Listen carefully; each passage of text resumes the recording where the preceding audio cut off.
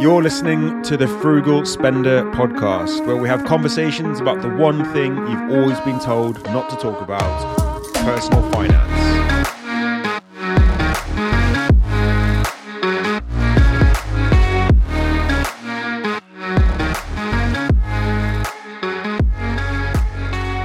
Hey guys, and welcome back to the Frugal Spender podcast. This is episode number 11. I hope you guys have been enjoying the sunshine this week, and all the news surrounding the cost of living, inflation and fuel prices hasn't got you down.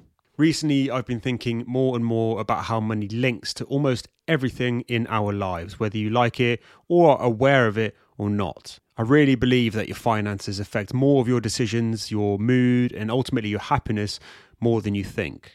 And in this episode, I wanted to explore some ideas around the connection between health and wealth. This is just two parts of the trifecta of what I believe makes a good life: health, wealth, and freedom.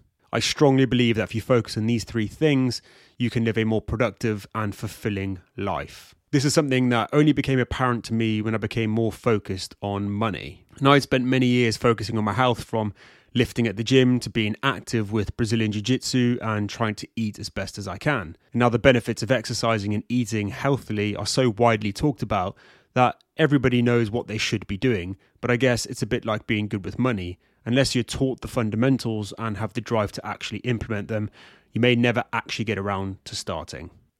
So after spending a fair bit of time thinking about this subject, I've identified some similarities and connections between both health and wealth. So I'm going to break those down for you and talk to you about why they should be both used in conjunction with each other. But it might be a good idea to start with me defining what it is I mean by both health and wealth. So when I refer to health, in my opinion, it encompasses four different elements that I can see anyway. Firstly, that's your physical health, taking care of your body and what you put in it, keeping the machine that you have, that is your body, in good condition. Then there's the mental aspect. And for me, that's being in a state of some sort of well-being, the ability to regulate your mood, to manage your emotions, and also to deal with stress. Then thirdly, the social aspect of health, the ability to form strong, meaningful relationships with the people around you, from family to friends. And lastly, I think there's some sort of spiritual element to it. Now, I am not in any way, shape or form a religious person, but I can understand the importance of having some sort of sense of purpose or hope or feeling of something greater. And greater could be just for humanity or for your local community.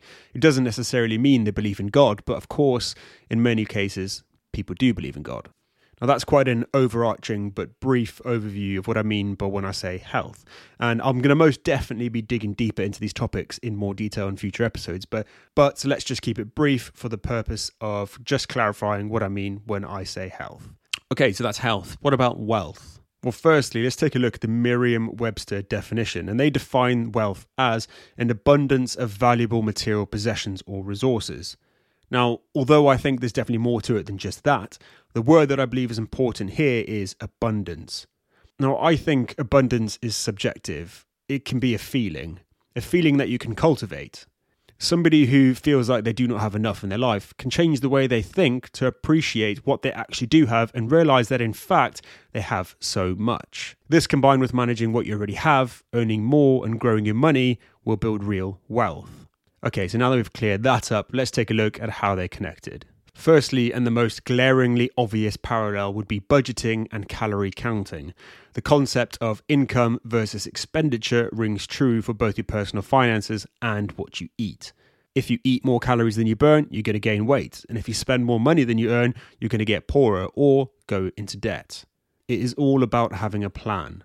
Whether it's using a meal plan or MyFitnessPal to plan your day or week ahead, or using a budget to plan next month's finances, the concept remains the same. It's about looking forward and planning rather than looking back and realizing you ate a load of junk food and bought more clothes than you actually needed. Secondly, and an important one, is delaying gratification or thinking long term. This, in my opinion, is potentially the biggest mindset shift that's required for anybody to succeed with both their health and their wealth. It's the idea that sacrificing what seems to be like an enjoyment now that will actually give you a greater joy and definitely reward in the future.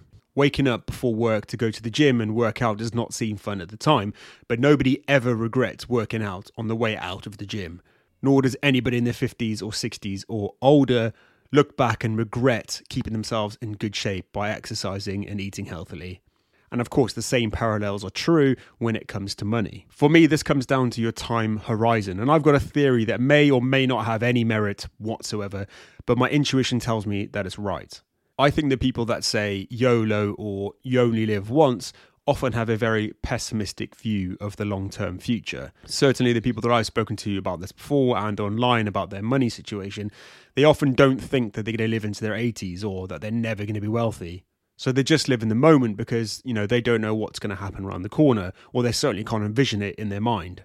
And in stark contrast, the more optimistic and, to be honest, I'd say realistic people understand that the chances are you are going to live to your 80s and beyond. And then if you don't prepare your health and your wealth, then you're going to be in some serious pain and suffering in the future. And the way I see it is the more you have your shit together now, the further your time horizon extends. But I guess that begs the question then, how do you get your shit together? And for me, it was taking stock of where I was at, owning any mistakes that I had made in the past, and also then coming up with a plan for the future. And from experience, by doing this, you're going to naturally think about both the now and the future, causing the decisions that you make around your health and wealth to improve. And number 3, and this is a big one, incremental progress. Small, unnoticeable improvements done often will amount to huge changes over time. A quote from the book The Compound Effect by Darren Hardy reads, "You will never change your life until you change something you do daily. The secret of your success is found in your daily routine." And the same idea is in another great book by James Clear called Atomic Habits. Both are really great books on the subject of progress or habit building, and I recommend them both highly. But if you think about it, when you lift weights, the only way to get stronger is to add more weight to the bar.